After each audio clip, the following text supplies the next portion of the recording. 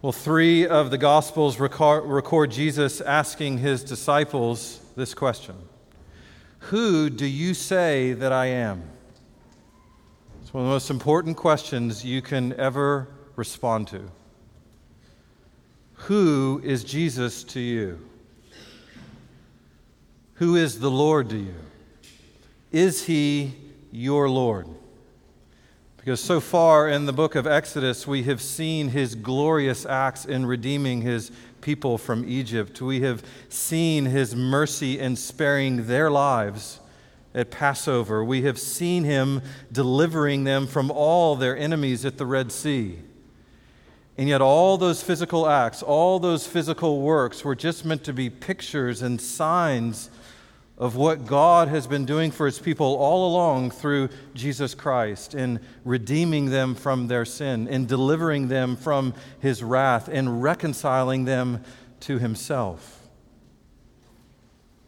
That all the physical events were meant to help them and help us see the Lord, know that he is the Lord, trust in him as Lord, that we would truly know him, that we would truly know Christ and the power of his resurrection, that we would love him. So who is the Lord to you?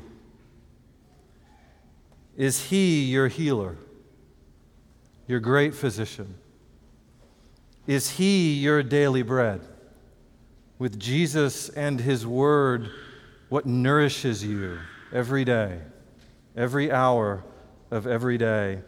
Is he your water, the very source of your life, the very source of your daily refreshment? Is he your banner, your refuge, your protector, the one who fights your battles for you? In other words, is he, the Lord, your provider, your protector? Or is he your Santa Claus? Is he your Disneyland tour guide? Is he your Lucky Charm? Is he your drug dealer? Is he your sugar daddy? Is he just a means to an end, just to make your life work? Is he a slave to your physical appetites, obligated to give you everything you think you ought to get in this life for it to be comfortable? Otherwise, you throw a fit. I think Exodus 15:22 and on just forces these questions upon us. The passage is like a big X-ray machine that just peers right inside our heart and shows us what's there, shows us what's scary about what's there, and then introduces us to the Lord for who he is meant to be to the human soul, to help us see him for who he truly is, and receive him personally. Our main point this morning is that the Lord often brings us to hunger, thirst, and danger, to humble us, to expose us, to reveal himself to us, and to teach us dependence on him. That the Lord often brings us to hunger and thirst and danger, to humble us, to expose us, to reveal himself to us, and then teach us dependence on him, satisfaction in him. And really, the people of Israel, by this point in the story, do not think they need this lesson. Their greatest dangers in their minds have been removed. Egypt has been destroyed. They've been taken out of captivity. We are ready for the promised land. Just get us there. And so they don't see the bigger problem, which is them. Just as we don't tend to see the biggest problem, which is us, the sinful desires of our hearts, the distrust of our Redeemer, that's just lying dormant in our souls until that moment comes when he brings us into something painful, something uncomfortable, something not what we want, holds back what we do desire and demand, and then squeezes out of us all those areas of our life where he's really not enough. He's really not satisfying. And really, the Passover should have already alerted them to this bigger danger, this bigger trouble. When they're saying, okay, why do we have to do this Passover lamb thing? And he says, well, so that I don't come into your house and kill you. That should have tipped them off. Okay, so we're not different than the Egyptians when it comes to falling short of this Lord's glory. It's just He's provided an atonement for us. And even as they're now leaving the Red Sea, they are supposed to be alerted to that greater danger, but they're not seeing it yet. Hopefully they will soon. Verse 22, then Moses made Israel set out from the Red Sea, and they went into the wilderness of Shur. They went 3 days in the wilderness and found no water. And when they came to Marah, they could not drink the water of Marah because it was bitter. Therefore it was named Marah, which means bitter. And the people grumbled against Moses, saying, what shall we drink? And he cried to the Lord, and the Lord showed him a log, and he threw it into the water, and the water became sweet.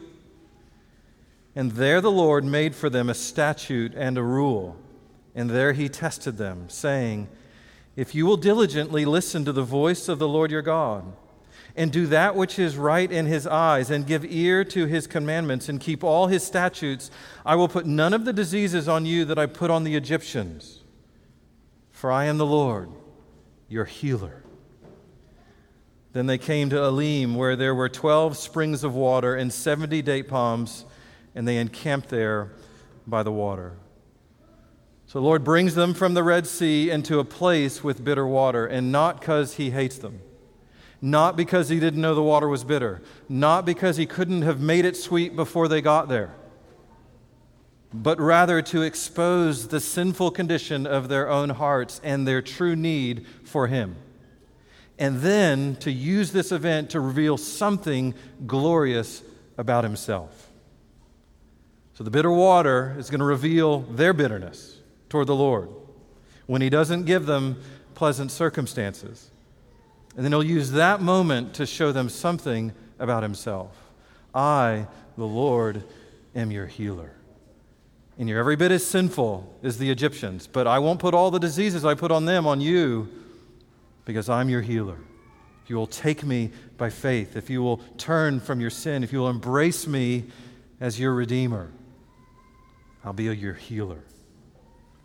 And then he gives them a physical taste of this in verse 27 by bringing them to Elim, a place with all these freshwater springs and palm trees. He could have just brought them there straight away.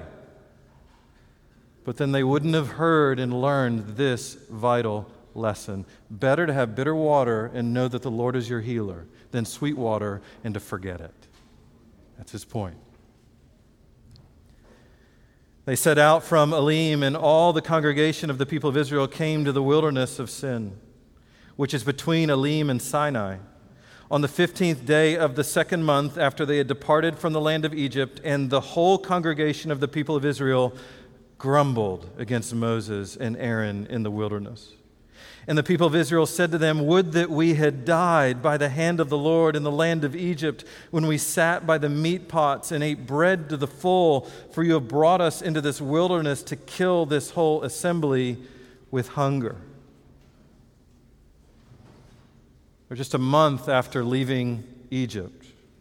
They're somewhere between the Red Sea and Sinai, and he brings them into a land without food. What will the people do? Well, verse 2, and the whole congregation of the people of Israel grumbled. Or the exact translation is complained fiercely. Fiercely complained. That's their response. They've seen God bring hail and fire from heaven. They've witnessed his mercy in accepting the Passover lamb in their place so that they can live and go free. They've seen him part the Red Sea and bring them through and then destroy their enemies. They've seen him heal bitter water so that they can drink. All forgotten. Long ago, out of their minds. 2 million hungry bellies produced 2 million angry souls and 2 million grumbling mouths. Listen to what they say in verse 3. Would that we had died by the hand of the Lord in the land of Egypt, when we sat by the pots of meat and ate bread to the full, for you've brought us into this wilderness to kill this whole assembly with hunger. What a slap in the face of God. Not only do they forget the mighty works of God in delivering them from Egypt, they wish they'd never happened. Would that you had just killed us there before the whole redemption thing, before the whole freedom thing, before all your works, if you had only just let us die when we had some meat and some bread. How quickly we lose our minds when suffering. How quickly God becomes the enemy when suffering. Notice what they do remember, just how great they had it in Egypt. This is how insane sin is. This is how mad we go apart from the grace of God and the Word of God, is we all of a sudden look back on captivity and slavery with fondness. Oh, we had it so great. We had all that meat, all that bread. The slavery part is forgotten. All the misery of alienation from God is forgotten. Their bellies rule them, not the Lord. So first question for us this morning is, what rules you? Your belly or the Lord? Your bank account or the Lord? Your status or the Lord? Climbing the ladder or the Lord? Your glory or the Lord?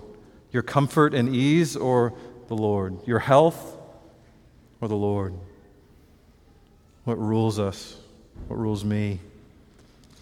Verse 4, then the Lord said to Moses, behold, I'm about to rain bread from heaven for you, and the people shall go out and gather as a day's portion every day, that I may test them, whether they will walk in my law or not. And on the sixth day, when they prepare what they bring in, it will be twice as much as they gather daily. So Moses and Aaron said to all the people of Israel, at evening you shall know that it was the Lord who brought you out of the land of Egypt. In the morning you shall see the glory of the Lord, because he's heard your grumbling against the Lord. For what are we that you grumble against us?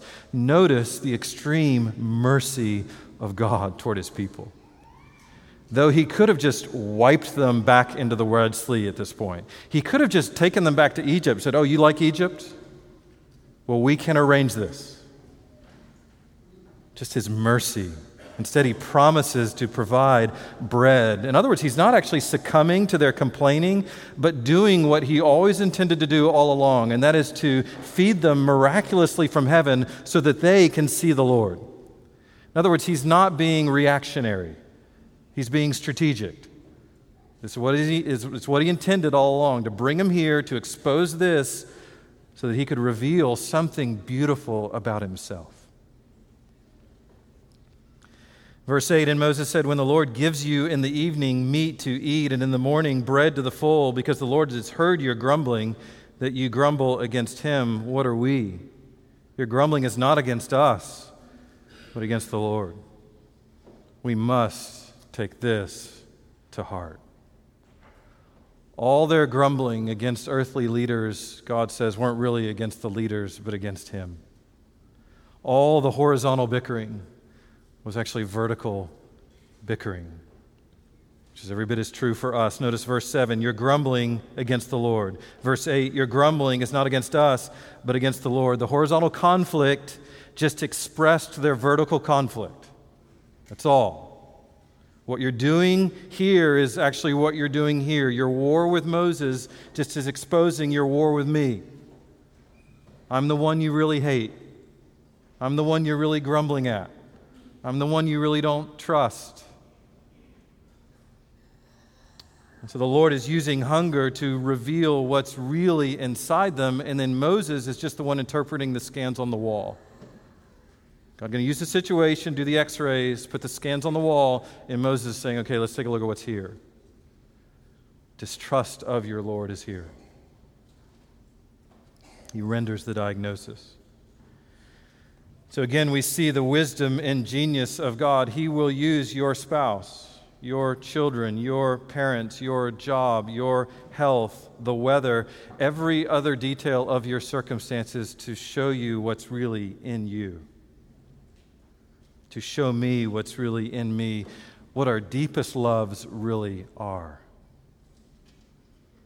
And so when hurting, what comes out of you? When you really get squeezed, what comes out? How often? How easy is it to say, well, this isn't really me. It's just me under these circumstances. Well, under those circumstances is what's most us. We can think all day long that other people make us angry, other people make us anxious, other people make us unhappy, other people and circumstances make us do sinful things and say sinful things, when the Lord is just using all those people and places and things to expose what's really in us. That's what he means to test us. Not for the sake just of humiliation, not for the sake of condemnation, but so that we would see and deal honestly with what comes out and turn and repent because he is our healer. As we'll see in a moment, he is our bread. He'll use all those moments to expose what's been inside us all along. The idols we worship in the shadows, the sinful desires we carry in secret. In other words, the things that still enslave us after what used to enslave us. Because their thought is, yeah, it was Egypt. That's where the slavery was. He's like, no, there's a worse slavery you're in. And that's the slavery of sin. Verse 9, then Moses said to Aaron, say to the whole congregation of the people of Israel, come near before the Lord, for he has heard your grumbling. Again, just think about what a kind God that is. I've heard your grumbling, so come here and let me take care of you. Is that usually what we want to do with grumbling people? Look at all these grumbling people. Here, come close. Or is this usually where we say, okay, go figure it out and show up when you're happy? A number of times I've said that to my kids. Okay, go get happy, then come, we'll talk. Yet here's the Lord, it's the opposite. No, you're grumbling? Come here. Let me show you something. And as soon as Aaron spoke to the whole congregation of the people of Israel, they looked toward the wilderness, and behold, the glory of the Lord appeared in the cloud. And the Lord said to Moses, I've heard the grumbling of the people of Israel. Say to them, at twilight you shall eat meat, and in the morning you shall be filled with bread. Then you shall know that I am the Lord your God. Again, this theme of Exodus emerges. Then you shall know that I am the Lord your God. He uses their hunger to expose their lack of faith, then uses that desperate situation to reveal his glory and power. In other words, you don't firstly need food. You firstly need to know that I'm the Lord. That's more important than food. How many of us believe that? More important than food is knowing that he is the Lord. More important than being fed is trusting him as Lord. More important than being satisfied in earthly things is beholding the glory of the Lord and worshiping. Only the Word of God is going to help us get those priorities right. Better to be hungry and know him. Jeremiah 9, let not the wise man boast in his wisdom. Let not the mighty man boast in his might. Let not the rich man boast in his riches, but let him who boasts boast in this, that he understands and knows me, that I am the Lord, who practices steadfast love, justice, and righteousness in the earth. He says, you want to boast in something, boast that you know me. Not might, not riches, not power, not glory, not your own wisdom, that you know me, the Lord. So in verse 13, the Lord brought quail into the camp for them to eat. And in the morning, when the dew lifted, according to verse 14, there was on the face of the wilderness a fine flake-like thing, fine as frost on the ground, the manna, the bread that the Lord gave them to eat. In verse 18, whoever gathered much had nothing left over. Whoever gathered little had no lack. Each of them gathered as much as he could eat. This is supernatural provision. God's saying, okay, there's no other way that you can explain this than I provided it for you. Your fathers haven't heard of anything like this. Generations before you haven't heard of anything like this. You've never seen anything like this. The only explanation, I fed you from heaven. Verse 19, and Moses said to them, let no one leave any of it over till morning. But they didn't listen to Moses. Some left part of it till morning, and it bred worms, and it stank. Why? Well, because, is he really going to give it again tomorrow? Yeah, he gave it now. He said he'll give it every day. Let's hold a little bit over just in case. How many of us have plan B, plan C, plan D, plan E, plan F? After God comes through, we try to arrange our life in such a way that if God delivers, hey, that's great, but if he doesn't, we're cool. We'll work it out. And so no, God lets their plans literally stink and breed worms, so that we wouldn't rely on ourselves, but trust in his provision. It also shows that when it comes to loving God and loving others, the Word of God is very clear. It's not fuzzy. It's not confusing. Leave none of it over till morning. So they leave some of it over till morning. That's just how stubborn we are. That's how slow to learn, how slow to trust we are. The Lord says don't covet, so we covet everything. The human problem is not firstly ignorance of the truth, but suppression of the truth. Rebellion against him. It's going to keep playing out. Verse 22, and on the sixth day they gathered twice as much bread, 2 omers each. When all the leaders of the congregation came and told Moses, he said to them, this is what the Lord has commanded. Tomorrow is a day of solemn rest, a holy Sabbath to the Lord. Bake what you will bake, and boil what you will boil, and all that is left over lay aside to be kept till morning. So they laid it aside till morning, as Moses commanded them, and it didn't stink. And there were no worms in it. Why? Because, again, the Lord is miraculously sustaining and providing so that they can have a day just to focus on the Lord. Moses said, eat it today, for today is a Sabbath to the Lord. Today you will not find it in the field. 6 days you shall gather it, but on the seventh day, which is the Sabbath, there will be none. And so just as the Lord rested from his work on the seventh day, so now he invites his people to join him in a day of rest on the Sabbath day, just to enjoy him, just to reflect on him, just to think entirely of him, to gather together in worship of him, to not worry about gathering food or work or earning an income or being busy at the affairs of life, just to be still and delight in their God. It's a gift to them. Verse 27, and on the seventh day, some of the people went out to gather, but they found none. And the Lord said to Moses, how long will you refuse to keep my commandments and my laws? See, overwork never pays off. We might think, okay, if I just work more, well, yeah, really, it'll blow off in the wind. And we see that they go out the last day and there's nothing. See, verse 29, the Lord has given you the Sabbath. Therefore, on the sixth day, he gives you bread for 2 days. That's the point. That's why you gathered twice, is so that he would supply. Remain each of you in his place. Let no one go out of his place on the seventh day. So the people rested on the seventh day. Though some of the people at first refused to obey him, because without faith, even the most simple commandments are impossible to keep. Without Christ giving us a new heart, without the Spirit of God filling us, without God giving us the mind of Jesus, the most basic, simple commandments are impossible. That's why the law, and by keeping the law, we will never attain the righteousness of God. We won't even go one step without failing.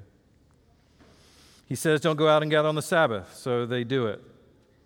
He tells us don't gossip or covet or complain or lust or be anxious or oppress, but rather love God and others and trust Christ, and yet every day we just stumble. And again, it's not so that we'll just feel condemned and hopeless and run away, but so that we would see and look to him, that we would repent and turn to him, that we would see, Lord, I can't keep this law apart from your grace. Help me. Verse 31, now the house of Israel called its name manna. It was like coriander seed, white, and the taste of it was like wafers made with honey. And Moses said, this is what the Lord has commanded. Let an omer of it be kept throughout your generations, so that they may see the bread which I fed you in the wilderness when I brought you out of the land of Egypt. And Moses said to Aaron, take a jar and put an omer of manna in it and place it before the Lord to be kept throughout your generations. So once more we see this is not about just feeding the people, but teaching them, which is why they were to keep a jar of manna in the tabernacle throughout the generations, and it wouldn't rot or breed worms. Something that the Lord supernaturally is going to preserve for them throughout all their generations so that they would see and be reminded of the glory of the Lord in providing for them as a perpetual remembrance. It's one of the reasons why in the New Covenant the Lord has left us the Lord's Supper. That when we gather, we would see here's the bread, here's the wine, that we would remember His body broken for us, His blood spilt for us, that we would see it and remember what He's done. So that they may see the bread with which I fed you in the wilderness, so that you would remember how I provided and cared for you. And I think we all need these kinds of jars in our lives. Just think for a minute, what are the things you keep around you, the journals, the pictures, the verses you've circled that just remind you of God's faithfulness throughout your life? That just help you keep remembering all the great things that He has done. So that when those dark days come, those hard hours where He seems far away, you can call to mind. Just pull out your little jars and see, here's the ways He's fed me. Here's the places where He's been faithful. Just those kinds of remembrance. Or do we just blow so fast through life we don't even think about it? We don't slow down long enough to reflect on God's goodness. It's one of the great reasons for meditation, for quietness, for taking God's Word, reading it, and just reflecting on all the ways in which God's Word has intersected with your life. And make a jar of it. Store it away. Ask the Spirit to help you keep remembering God's faithfulness. Well, lesson learned, right? Well, not exactly. Like us, one lap around the track isn't enough. So we got to go again. Chapter 17, verse 1. And all the congregation of the people of Israel moved on from the wilderness of sin by stages, according to the commandment of the Lord, and camped at Rephidim. But there was no water for the people to drink. Therefore the people quarreled with Moses and said, give us water to drink. And Moses said to them, why do you quarrel with me? Why do you test the Lord? But the people thirsted there for water, and the people grumbled against Moses and said, why did you bring us up out of Egypt to kill us and our children and our livestock with thirst? Same song, new verse, but God's going to use it to teach a new truth. The Lord's been feeding them miraculously with manna from heaven, and now He's going to bring them to a place without water, again, to humble them, to expose them, to teach them again. And again, they quarrel and they grumble. Once more, they accuse the Lord of trying to harm and destroy them. Why did you bring us up out of Egypt to kill us and our children and our livestock with thirst? The Lord's loving them, and they perceive it as hateful. It really does take the Spirit of God to help us rightly interpret the works of God so that we'll rightly understand the love of God. We need the Spirit of God to help us see life through the Word of God so that we actually see His love for what it is as love, because without it, it will feel like hate. It will make no sense to you when the pain comes, when suffering comes. We need the same help. And just think about when pain has entered your life, how often are you tempted to say, or do say, the Lord must hate me. The Lord must not care about me. The Lord must be far from me. Because how often do we interpret God and His Word through the quality of our circumstances, rather than interpret our circumstances through God and His Word? The order of interpretation is vital. in learning how do we see all of life, interpret all of my experiences through what God has said, through what He has promised, through how He interprets reality for me. We cannot trust our own eyes. We have to pray every day, Lord, help me see rightly. Help me understand what you're doing. That's why James says in James 1, "Count it all joy, my brothers, when you face trials of various kinds. For you know that the testing of your faith produces steadfastness. And steadfastness have its full effect, that you may be perfect and complete, not lacking anything." I've asked this of you before. How many of you want to be perfect and complete, not lacking anything? Just put up your hand. We all do it, right?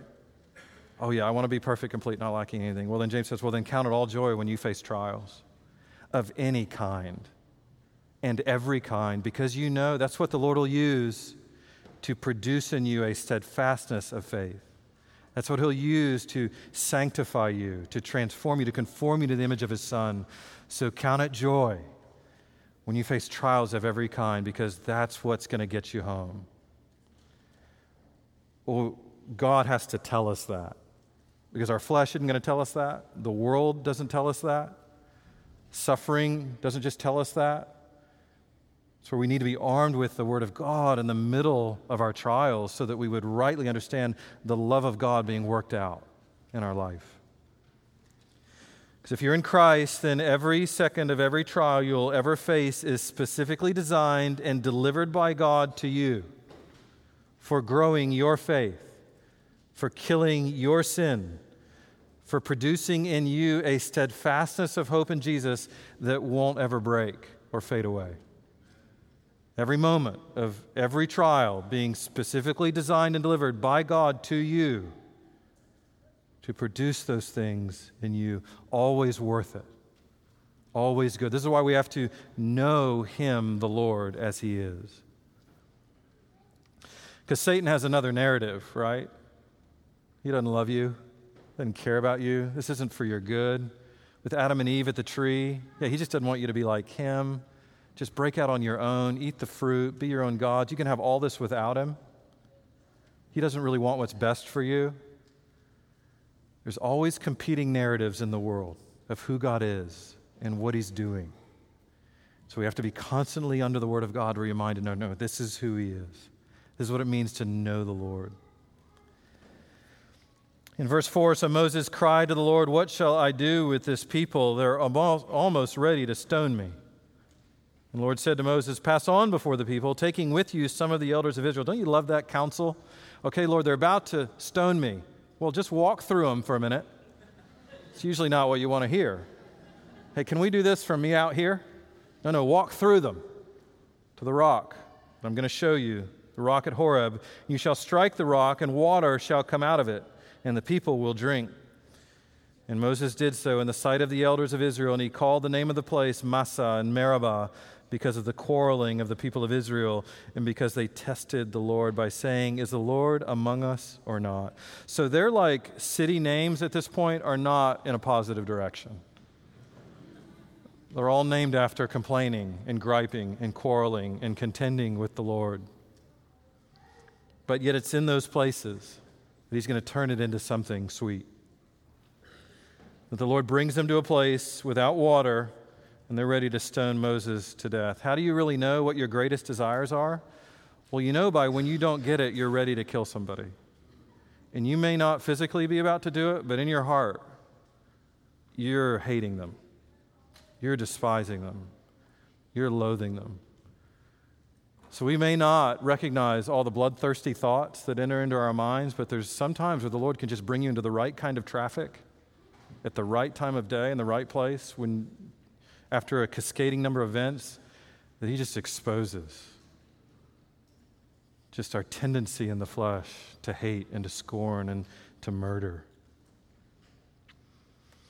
This is not what your psychology textbooks will teach you, by the way, or your sociology textbooks, or any university, that this is the human condition. This is why the world still doesn't make sense to those apart from Christ, because you can't understand what sin is and how nasty it gets and how much it corrupts everything. So the people test the Lord by saying, "Is the Lord among us or not?" So the Lord brings water from a rock. They had his promises, they had a rock present, and from that rock he would give them water to sustain them. And so the Lord's teaching them, I am the Lord. I'm your water. I'm your source of life. I'm your healer. I'm your bread. I'm your water. And one last lesson in verse 8. Then Amalek came and fought with Israel at Rephidim. So Moses said to Joshua, "Choose for us men and go out and fight with Amalek." So they're going to go out to fight, and Moses is going to be up on the mount. And whenever Moses held up his hand, Israel prevailed. Whenever he lowered his hand, Amalek prevailed. But Moses' hands grew weary, so that they took a stone and put it under him, and he sat on it, while Aaron and Hur held up his hands, one on one side and one on the other side. So his hands were steady until the going down of the sun, and Joshua overwhelmed Amalek and his people with the sword. So this isn't because Moses is the one fighting the battle, but rather God is, through Moses as the mediator, winning the battle for them. This is what he's been doing all along, right? Just Moses as the mediator, but yet God as the power behind it. Verse 14, then the Lord said to Moses, "Write this as a memorial in a book and recite it in the ears of Joshua, that I will utterly blot out the memory of Amalek from under heaven." And Moses built an altar and called the name of it, "The Lord is my banner," saying, "A hand upon the throne of the Lord will have war with Amalek from generation to generation." The Lord not only defeats their enemies, but then promises at a later date to once and for all defeat their enemies. He's going to do that through the ministry of Samuel. But then what they're going to take from it, what they're going to remember is verse 15, "The Lord is my banner." He's our battle flag. He's our standard. He's the one that identifies who we are, to whom we belong, and who fights for us. Who's our refuge?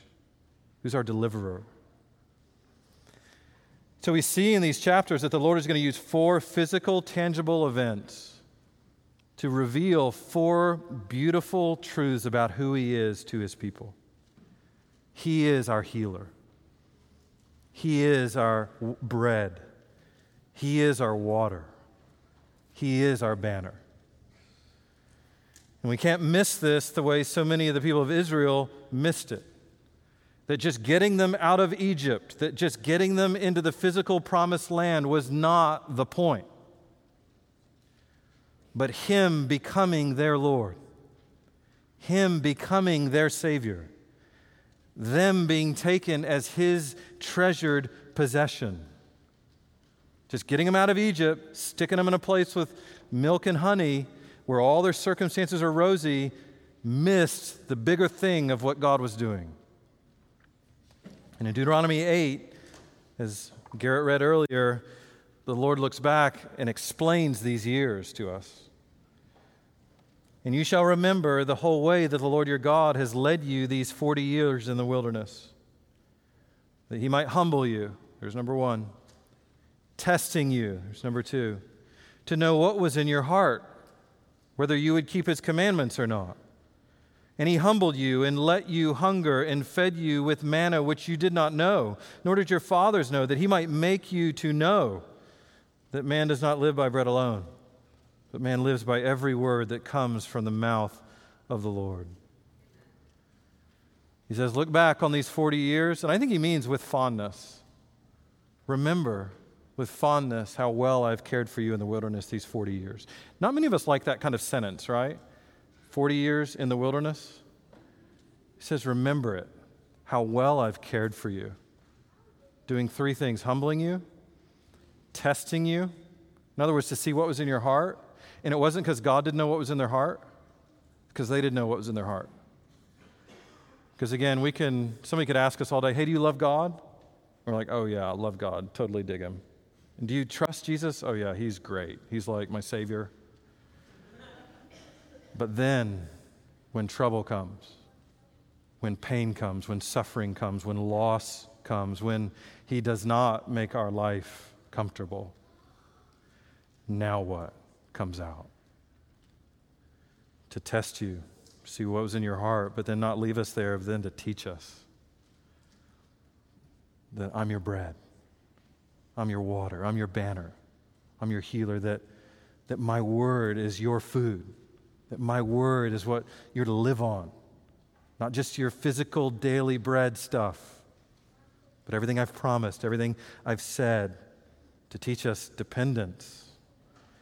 He'll use hunger and 100 other irritations to expose what's really in us and then to teach us who He really is as the answer to it. Then, of course, there's another, I think, even bigger, more precious truth that the Lord is teaching, and Garrett read from this in John chapter 6. And Jesus said to them, as His disciples and others that are listening, this is in the feeding of the 5,000, "Truly, truly, I say to you, it was not Moses who gave you the bread from heaven, but my Father gives you the true bread from heaven. For the bread of God is He who comes down from heaven and gives life to the world." And they said to Him, "Sir, give us this bread always." And Jesus said to them, "I am the bread of life. Whoever comes to me shall not hunger. Whoever believes in me shall never thirst." Jesus is looking back at Exodus 16 and saying to this people, to Israel around Him now, and saying, that manna from heaven, that was about me. I am the bread from heaven. I am the fulfillment of what God was doing there. And it's not Jesus trying to find like an illustration of Himself. Let's see, I'm kind of like bread. No, He's saying the whole reason bread exists is because He is the bread. And He's trying to give you some physical picture on earth of what it's like to need Him. Hunger, what it's like to need Him. Bread on earth, what it's like to receive Him by faith and be fed by Him. He's not looking at things around, okay, I'm kind of like water. No, I am the water. I'm the reason water exists. I'm the reason we created water. The Father, Son, and Holy Spirit is so that you would have some sense of what it means to thirst for me, to be satisfied in me. But the reason for enemy armies and battles is to help you realize that Jesus is your banner. As you look around at all the wars in the world today, at all the wars that are on our doorstep, you wouldn't just think, okay, this is just aimless, senseless fighting. No, these are all pictures. We need a refuge. We need a banner. We need God to protect us, care for us, provide for us. If all we care about is getting out of hard situations like Egypt, getting some food and drink in our bellies, combined with a little safety and security, then we will completely miss the point of the gospel. We will miss the beauty of the gospel. We will miss how God is using every little detail of every little circumstance of our redemption to show us something beautiful about Him, so that we would believe something precious about Him, that we'd be satisfied in Him above all things. So now we can see the significance of Jesus' question to His disciples and to all of us. Who do you say that I am? Who am I to you? Am I your Lord? Am I your Savior? Am I the Son of God made flesh who you look to for redemption? Am I the one that you turn from sin to trust in me and receive my righteousness as your righteousness, as my covering as your covering before the very wrath of God so that you can be spared on that day? Am I Him to you? Because if He is, then number one, He is your healer. So relate to Him as your healer every day. Doesn't mean you can't go see a doctor or take some medicine or do something like essential oils. It just means you realize those are just copies, little tastes, little temporary things. He's the healer. And He may use that stuff to help you, or He may not. But that doesn't for 1 minute change the fact that on some day you will go in the ground and He will raise you, and someday He will give you a glorified body and you will know, oh, He healed me. It means He is your bread. So relate to Him every day as spiritual food, taking His word as your nourishment Eat it more often than physical food, in other words. Think of it more often than you do physical food. I mean, just add up the hours we spend every day preparing meals, eating meals, digesting meals, and then planning for the next meal, going shopping for meals, putting meals away in our cupboards, making more meals, eating them, digesting them. How much time do we spend on that every day? How much time do we spend on His Word? Feeding on His Word, being nourished by His Word. Jesus being our bread, our nourishment. Also means He's your water. So relate to Him as your strength, your source of life, His Spirit as the wellspring of your life. Walk in the Spirit. Trust the Spirit. Submit to the Spirit. It also means that He is your banner. So relate to Him as your protector. Relate to Him as your refuge. Relate to Him as the one that you run to before Netflix, that you run to before isolation, that you run to before drugs or alcohol or whatever else you may run to, that you run to Him before you run to power or status or promotions or elections or elected officials or whatever it is that we're tempted to. There's my refuge. There's my banner. And we never really know what those are till they're threatened, till it's stripped away. And so do we know that He is our banner? Relate to Him as banner. Life can move so quickly, and we can so easily just be swept away into all the daily tasks and troubles. Without ever really seeing Christ in it all. Without ever really sort of treasuring and knowing and relating to Jesus in the midst of it all. Suffering can come, and just His goodness, His faithfulness, His works can just be pushed so far from our minds. So we have to live here. We have to hear and believe His word, and by His Spirit's power walk in such a way that He is always our healer, our bread, our water, our banner. Lord, help us. Let me pray. Well, Father, these are precious truths to us, your people. Jesus is precious to us. He is our great physician. He is our bread, our water, our banner. Through Him you have saved us. And for that we give you glory. And we pray that every hour of every day you would help us remember. You would help us to see your good hand in all the hard, in all the trouble, in all the pain, that we would be honest about what comes out of us, that we would look to you as the forgiver of our sins, that we would look to you as the one who strengthens us and helps us, so that you would sustain us until that day when we're face to face with you and all our troubles are no more and only Christ forever. It's in His name we pray. Amen.